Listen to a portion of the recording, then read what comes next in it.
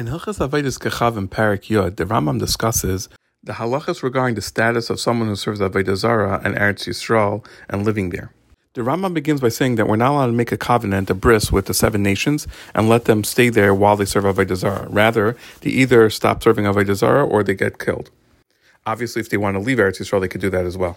If one sees a guy who serves Avodah Zarah drowning, a person is not supposed to save them, but they're not allowed to actively do something that will hurt them. So they're not allowed to push them into the river or anything of the sort. This is because they're not at war with us. But a Meiser or an Apikairis, and look for the halachas that define those from the Yidden, the halacha is that we're allowed to actively do things to them that they should lose their life.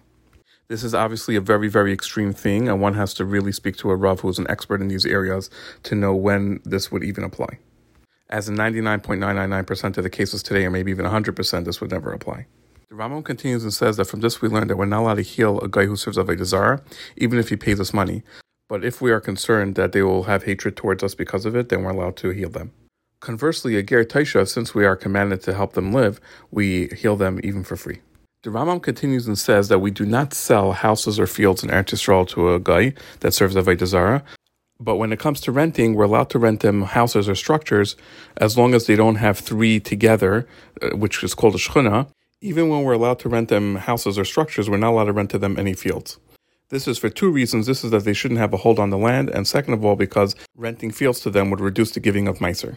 Now, this wasn't Eretz Yisrael, but in Syria, one is allowed to sell them houses, but not fields. Additionally, we're allowed to rent to them fields out in Syria. Outside of Eretz Yisrael and Syria, essentially in Chutz La'aretz, we're allowed to sell them houses and fields because it's not our land. The Rambam continues and says that when we say that we're allowed to rent a structure to someone who serves Avodah Zarah, it's not for living quarters, but rather only for storage. Additionally, we don't sell them anything that's connected to the ground. Rather, we only sell them unconnected fruits and vegetables or anything that's ready to be cut, and we're selling them to cut it off. The idea is that if they don't have living quarters and if they don't have anything connected to the ground, then their dwelling is a temporary dwelling. Additionally, we're not allowed to praise anything about an Avodah Zarah and say, look how good this looks or how pretty it is.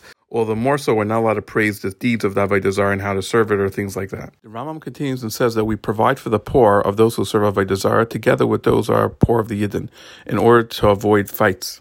We also don't protest with the Goyim that are Ovid Avodah Zarah that are poor that come to collect Leket Shechapeya in order to keep the peace. Additionally, we're allowed to ask them how they're doing even on their holidays in order to keep the peace. But we don't say double peace to them ever. And we also don't go into the house of someone who serves Avodah Zarah on his holiday to say hi to him. And if you saw him on the street on his holiday, he should just reply meekly to him. The Rambam concludes and says that all of these things that we do to keep the peace is only talking about in a time when the Jews are under the hands of those who serve Avodah Zarah. But at the time when the hands of the Jews are strong and we have power over Eretz Yisrael, it's also for us to let someone who serves Avodah Zarah among us, and even a temporary dwelling, or even someone who's passing through for business, should not pass through our land until they accept upon themselves the Sheva Mitzvahs B'nai Nayach.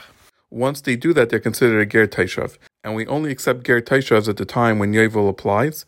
But during a time when Yovel does not apply, we only accept a ger tzedek and not a ger taishav.